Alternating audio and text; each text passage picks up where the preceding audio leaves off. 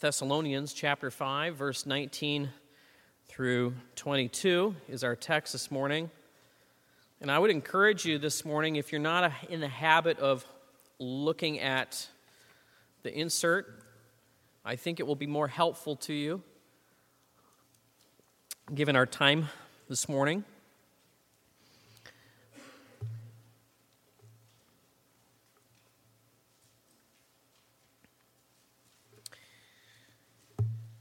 And I'm going to pick up in this extended paragraph, verse 19, and read to verse 22. Just short verses, 4 verses, and only a pastor can elaborate at length on just these short verses, hopefully not longer than I need to this morning, but hopefully to be helpful. Verse 19, it says, "Do not quench the spirit, do not despise prophecies, but test everything. Hold fast what is good, abstain from every form of evil." Let's pray.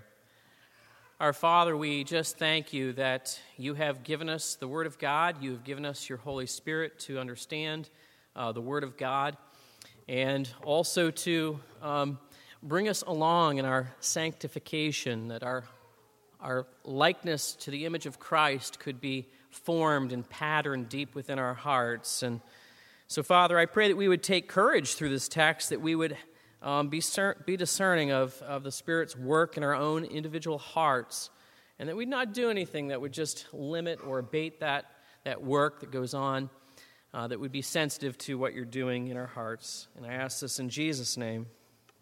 Amen. Well, this week I was listening to a podcast by Eric Metaxas. Eric is... He does a lot with Worldview. He wrote a biography of Dietrich Bonhoeffer. It was very popular a few years ago. But in this particular episode, as I'm listening, I'm learning about new technology that's on the horizon. And he was talking about, technology that's going to reshape how we view things. And I think most of us are familiar with the concept of photoshopping, where we can look at something and we say, well, that was a well-edited photo, but clearly that doesn't correspond with reality. And sometimes it's really good work and it looks so real. And so things are very difficult to discern. And so what really perked my interest, particularly in this episode, because photoshopping is not new to us anymore, but he was talking about photoshopping the spoken word, audio, to make things sound as if it's real. And as I was listening, I think I gotta go back and look at this up. I was driving, so I couldn't do that. I was listening, and later I went back to look at some of the transcript of what he said, and I wanted to share it with you just because I don't think I could share it exactly how he did it. But he said this: some of these technologies can even use existing sound clips to create entirely new statements and speeches that were never given. Some of these technologies are so convincing that they're prompting the adoption of digital watermarks that will enable listeners to be able to tell the difference. He goes on, the most ambitious of these technologies don't stop with audio. Their goal is to literally put their words into someone else's mouth, using video editing to project nonverbal cues, such as facial expressions, onto other people's faces. So, he said this: so a company in China is hoping to use Jennifer Aniston to promote their product. They could use this technology to make it appear as if she's speaking Mandarin, even though she can't. And he goes on, and this is where it becomes very applicable. In our age of fake news, one can imagine quickly the potential for geopolitical and cultural chaos that this technology could create if the wrong words were put in the wrong mouths. Wow. We live in a world where the unreal and the real is increasingly becoming more difficult to discern. And in particular, as it relates to this text, we often have a trouble discerning, like in the first century where Paul's writing, we have at times a challenge to discern the true work of the Holy Spirit, and that's no less difficult today as it was in the first century. And the importance of discerning the Spirit's true work is critical for the building up of a church. Why might that be the case? Because if we're diligent to discern the Spirit's true work, it leads to a peace and a love within the body of Christ. And so in this text, I want us to kind of think through the Spirit's true work and how we have to be very careful to ensure that we're not quenching that work, and thinking through the application to the revelation of God's Word, that we're not despising truth, and that we're being very careful with what we hear. Paul's writing here to a church that has to sift through, and maybe they had a little bit of a bias, and they had to have a word of warning in the process. And so this morning, I want us to think through, and if you have your handout there, the three aspects that we're going to look from this text is that we need to take seriously the Spirit's true work in verse 19. Verse 20 and 21, we need to respond to the authority of God's Word. And in the last sense, in verse 22, we need to disassociate with false teaching. And so we have to bear this in mind. I'm going to break this down and explain how I see this in the text here this morning.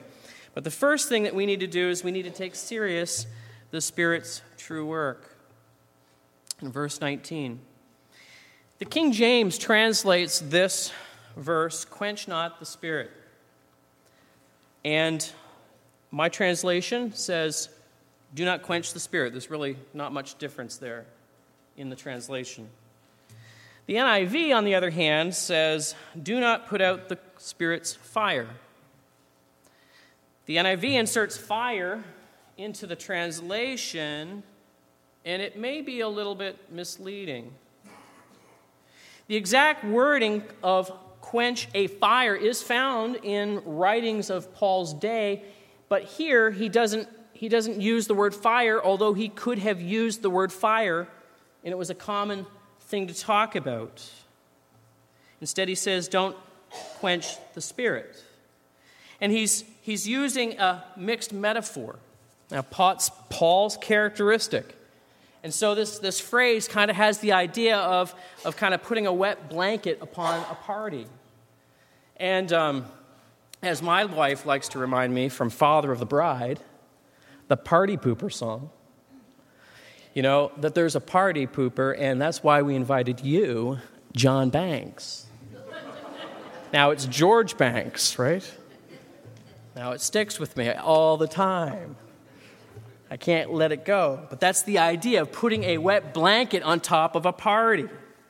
And Paul here is referring to the Holy Spirit. He's not really referring to him as a fire as such, although I know the analogy works. But he's rather saying here that you can suppress his work if you're not careful. And what is the Spirit's work? What's he doing in the body, and what's he doing here? And the significant thing that he's doing is he's creating peace within the body of Christ. In the whole context, there is this emphasis on building up the body, and the Spirit is working at building peace in love in the body of Christ. And we work together with that. And the Spirit's working there. But I think it's really important for us to understand the broader scope here of the Spirit's work.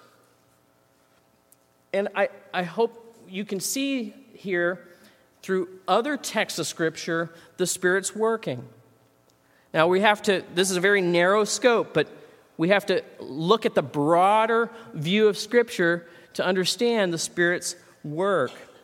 And the first thing we need to understand is that it is the Spirit who calls you into relationship with the Father through the Son. He's working in conjunction with the other persons of the Trinity to redeem a fallen people. And it is by His sovereign power that the Spirit regenerates a sinner and breathes new life into them, and they are born again. And so when that activity takes place, the Holy Spirit frees us from the bondage of sin. The songs that we sang talked about that truth, that the chains of sin have been broken with the resurrection. And so Christ, the Spirit, comes into the person and frees them. And we are moved into the body of Christ. And we are now no longer children of the devil. We are children of God because of the power and working of the Holy Spirit within our hearts. It is a life-giving force that enters into our lives, which allows us to overcome the spiritual darkness that was inhabiting our hearts.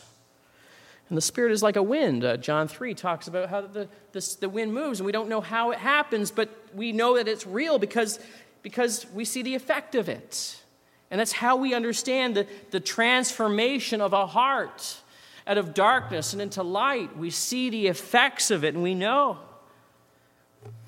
And so the Spirit calls you into a relationship with the Father through the Son. And Ephesians chapter 1 talks about the various persons of the Trinity and the involvement in that work of grace within our hearts. But the second thing that the Spirit does is the Spirit actively purifies you as you anticipate being with Jesus Christ. There is a sanctifying work that occurs. You are justified, but then you are being sanctified throughout your lifetime. And so the Spirit does a great work here, and I want us to think through this morning. The first thing that the Spirit does is He cleans us. The Holy Spirit illuminates the Word of God so that we can perceive it and really understand it for being the Word of God that it is. 1 Corinthians 2, 9 through 10, I think, is a text that is right there on the wall for you. You can look at it. It's on your handout as well, where Paul says, "But it is written that no eye has seen or ear heard, nor heart of man imagined what God has prepared for those who love Him. These things God has revealed to us through the Spirit." And what Paul is saying here in the second chapter of Corinthians is how that the Word of God was veiled to the rulers who crucified the Lord Jesus Christ. They had all of the Scriptures, but they couldn't see the person of Jesus Christ for who He was. There was a veil over the Scriptures. They didn't understand. But what Paul is saying is that the Spirit who enters in us allows us to understand the Scriptures and see Jesus for who He is. It's an illuminating effect. And this effect occurs as we connect with the pages of Scripture. This is an ongoing work of the Holy Spirit to illuminate our understanding.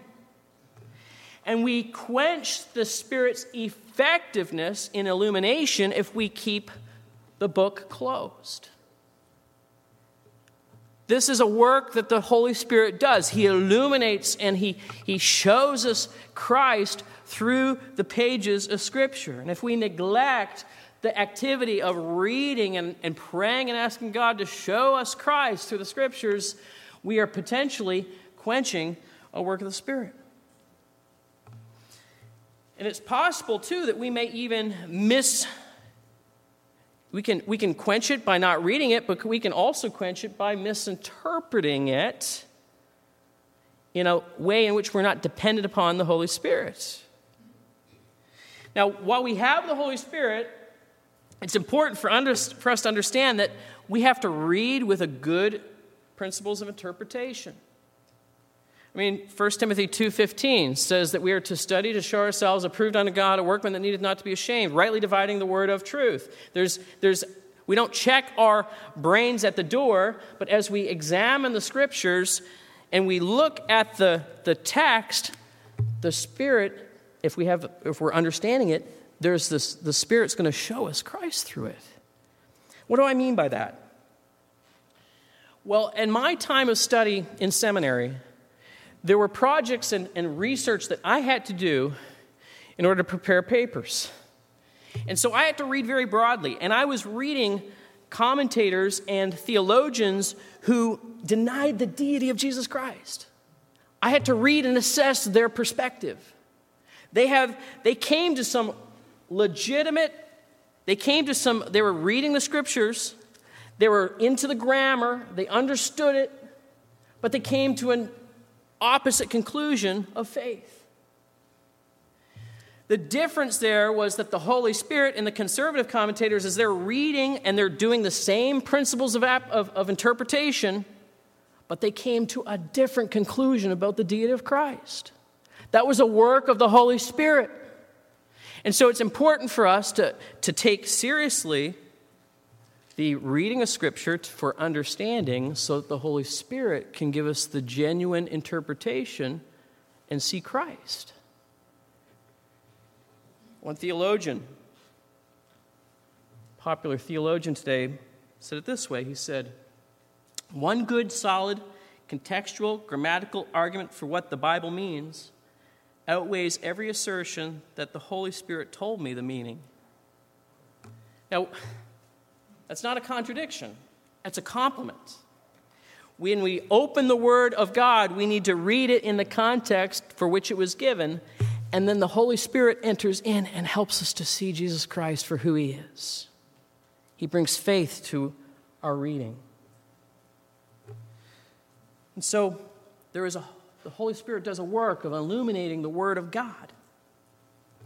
Secondly, the Holy Spirit brings believers into increased intimacy with God Himself. Romans chapter 8, verse 15 to 16 says, "For you did not receive the spirit of slavery to fall back into fear, but you have received the spirit of adoption as sons, by whom we cry, Abba, Father. And the Spirit Himself bears witness with our spirit that we are the children of God." There's an increased intimacy that comes through the work of the Holy Spirit residing within our hearts. It's the Holy Spirit that moves us to communicate to God as our Father. And when we are in the burden and despair of life, it is that impulse and that instinct to cry out to God. And we have a God who listens. And so if a believer is growing in their sanctification, they're going to become increasingly aware of the Heavenly Father's intimacy by virtue of the Holy Spirit within their hearts.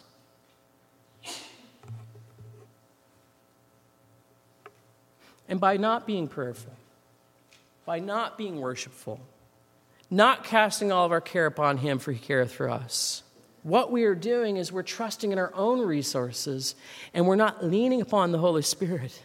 We're potentially quenching the movement of the Holy Spirit within our hearts. Number 3, the Holy Spirit glorifies Christ and makes us more like Him. In John 16, verse 14 to 15, Jesus said to His disciples about the Holy Spirit that He would glorify me, for He will take what is mine and declare it to you. All that the Father has is mine. Therefore I said that He will take what is mine and declare it to you. He will glorify Jesus. The ministry of the Holy Spirit is to make much of Jesus. The role of the Holy Spirit is a lot like John the Baptist. He must increase, but I must decrease. Frequently in the epistles, particularly in Paul's writing, you'll read about the Spirit of Christ. The Spirit of Christ, which is a way of talking about the Holy Spirit, but it's a realization that the Holy Spirit's function and role is to lift up the name of Jesus Christ. And when Paul writes in anguish to the Galatians, he says to them, "Look, I am in anguish for you because I'm like a parent who's waiting for childbirth. that Christ would be formed in you. And so this is talking about the role of the Holy Spirit to do a work within us to create a Christ image within each heart who calls upon him. And we can quench the Spirit when we focus at times too much upon the giftedness, like the Corinthians did. The Corinthians lost sight of what the Spirit wanted most. The Spirit, what he wanted most was to draw attention to Jesus Christ and the fruit of the Spirit being shown in the hearts of the Corinthians.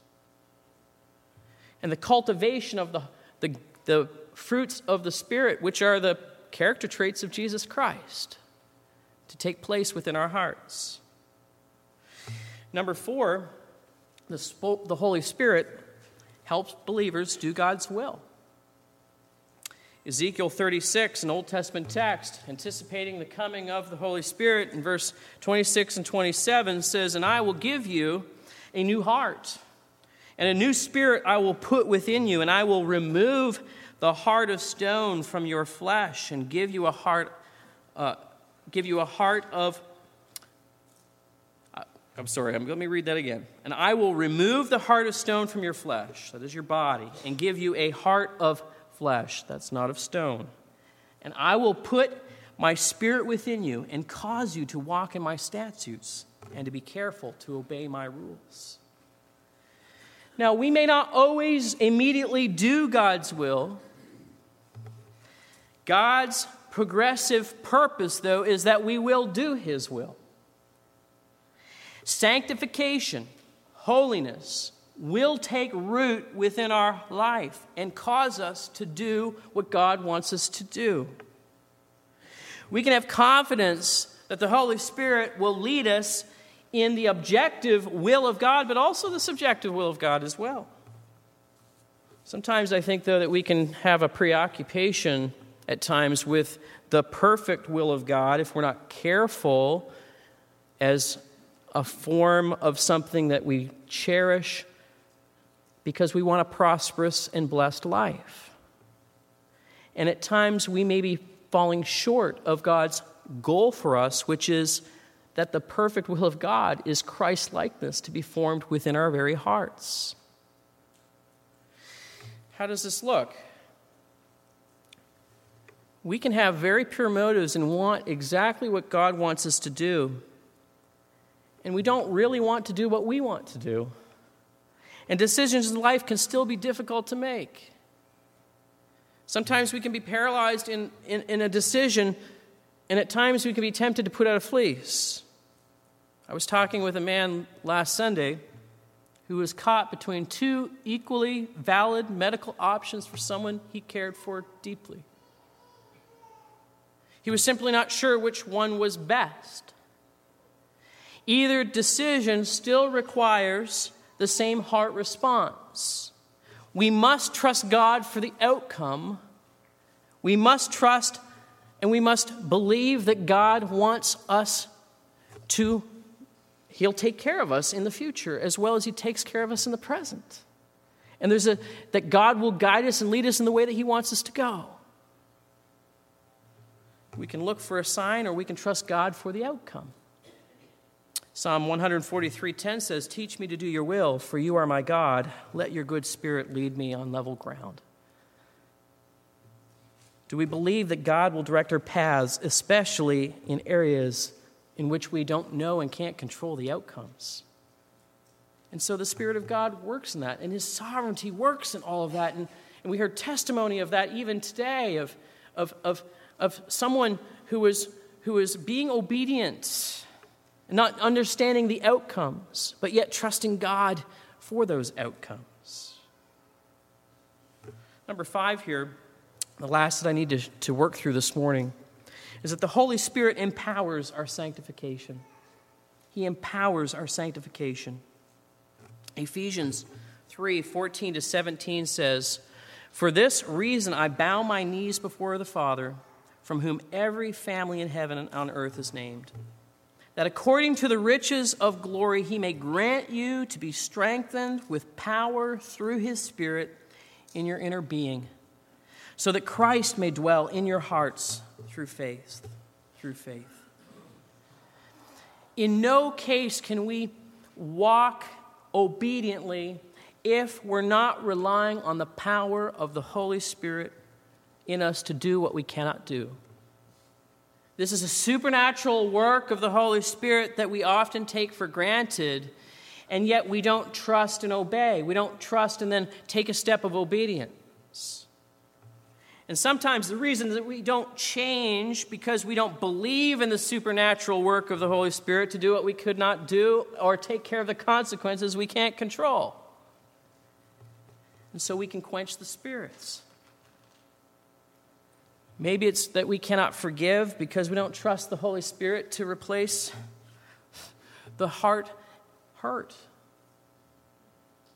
Sometimes we can't overcome porn because we don't believe that the Holy Spirit can replace the desires with something better.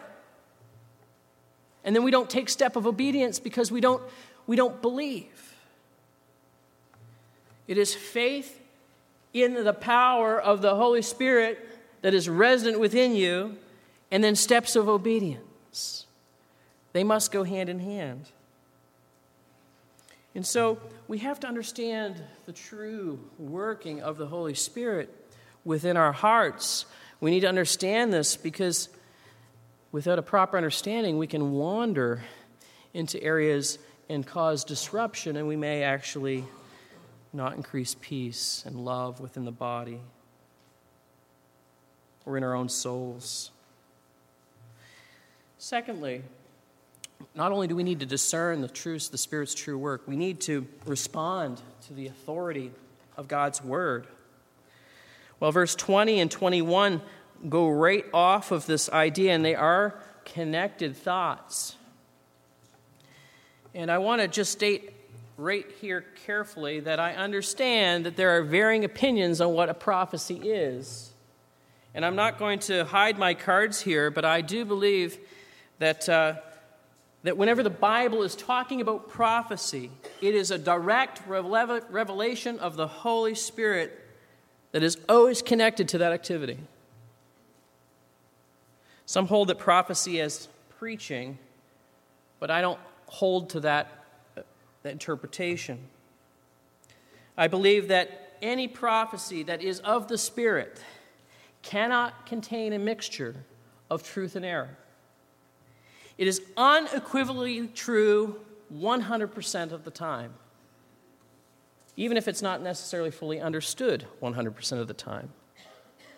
And the gift of prophecy is a very powerful gift. And when a prophet in the New Testament spoke, they spoke with "Thus saith the Lord." And it was an authority not to be taken for granted. And it's really important for us to understand that a responsiveness to the authority of God's Word is critical. We don't want people to be second-guessing the authoritative nature of God's revealed Word.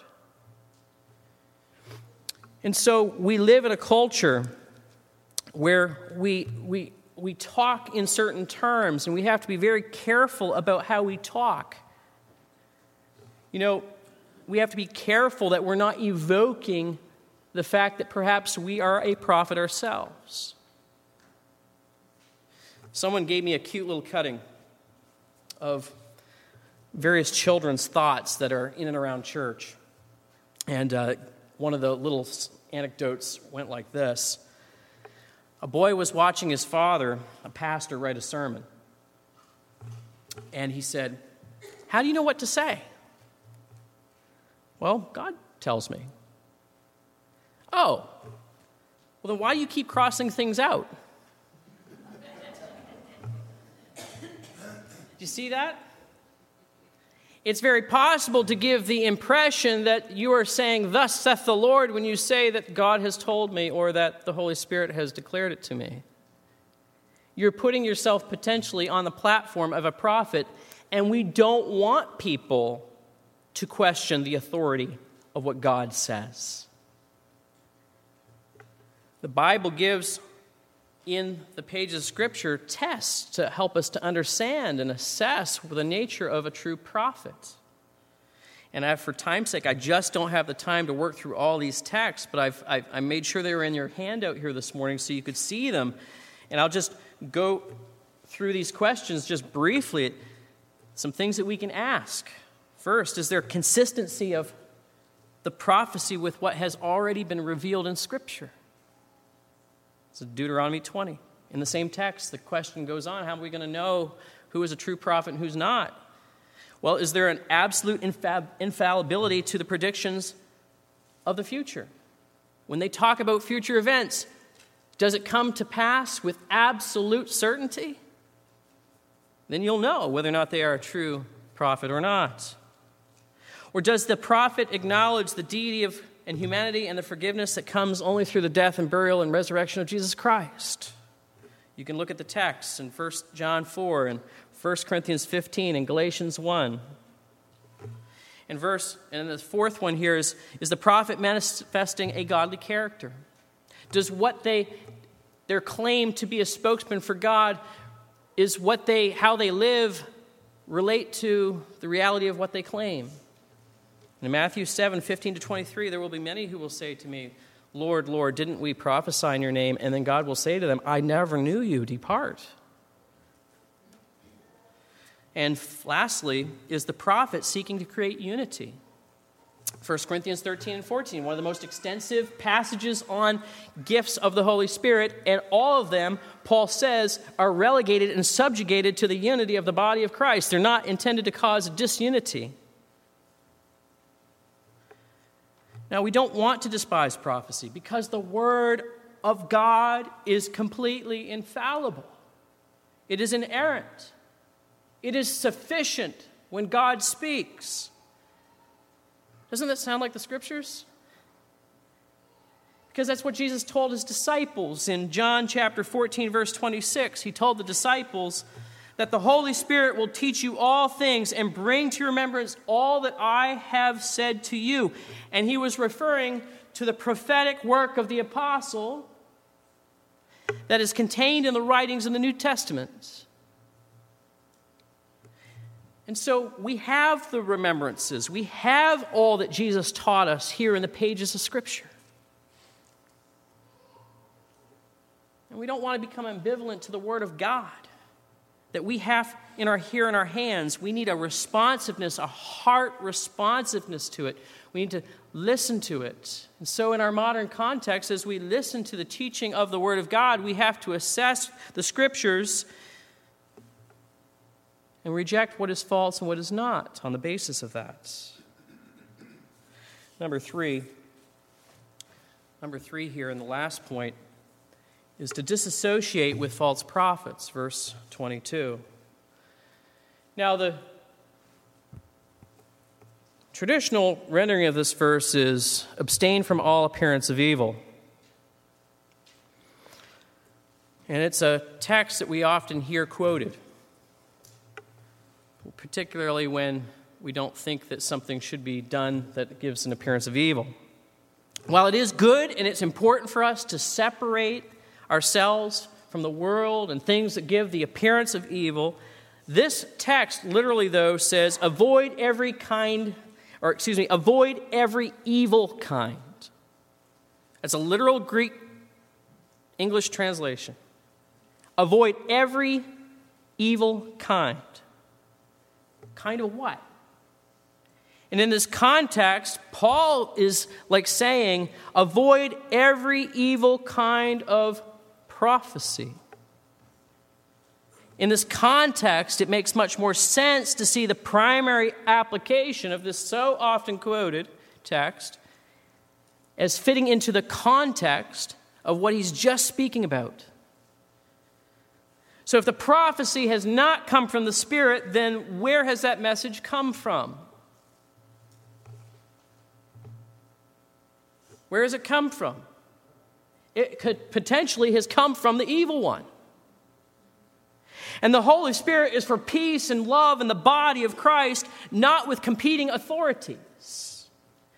And so avoid the kind of potential divisiveness, and if necessary, avoid association with those who presume upon their own authority rather than the Word of God. It's sufficient. And so what Paul here is saying, I believe, is that we need to discern. We need to be diligent in our discerning. We need to be understanding what the true work of the Spirit so that we're not quenching it, that we can be a vibrant and growing body. We need to be submitting ourselves to the true authority of the words and Word of God. And if need be, we need to separate ourselves from those who would claim an authority which is not their own to give. And so we live in a world of fake news. And it is going to get harder. It's going to get harder and harder to decipher what is true and what is not true. And there is nothing new under the sun. We have always, as human beings, had to deal with this. And so we, like those in the first century, we can have a tendency to be engaged with that which appears glamorous, that which appears sensational, that which is prone to personality and impression. And in the end, we may be taken for something that is completely fake. The presentation of the Spirit's true work is the formation of Christ within us and the gospel to the world. This is a work of the Holy Spirit.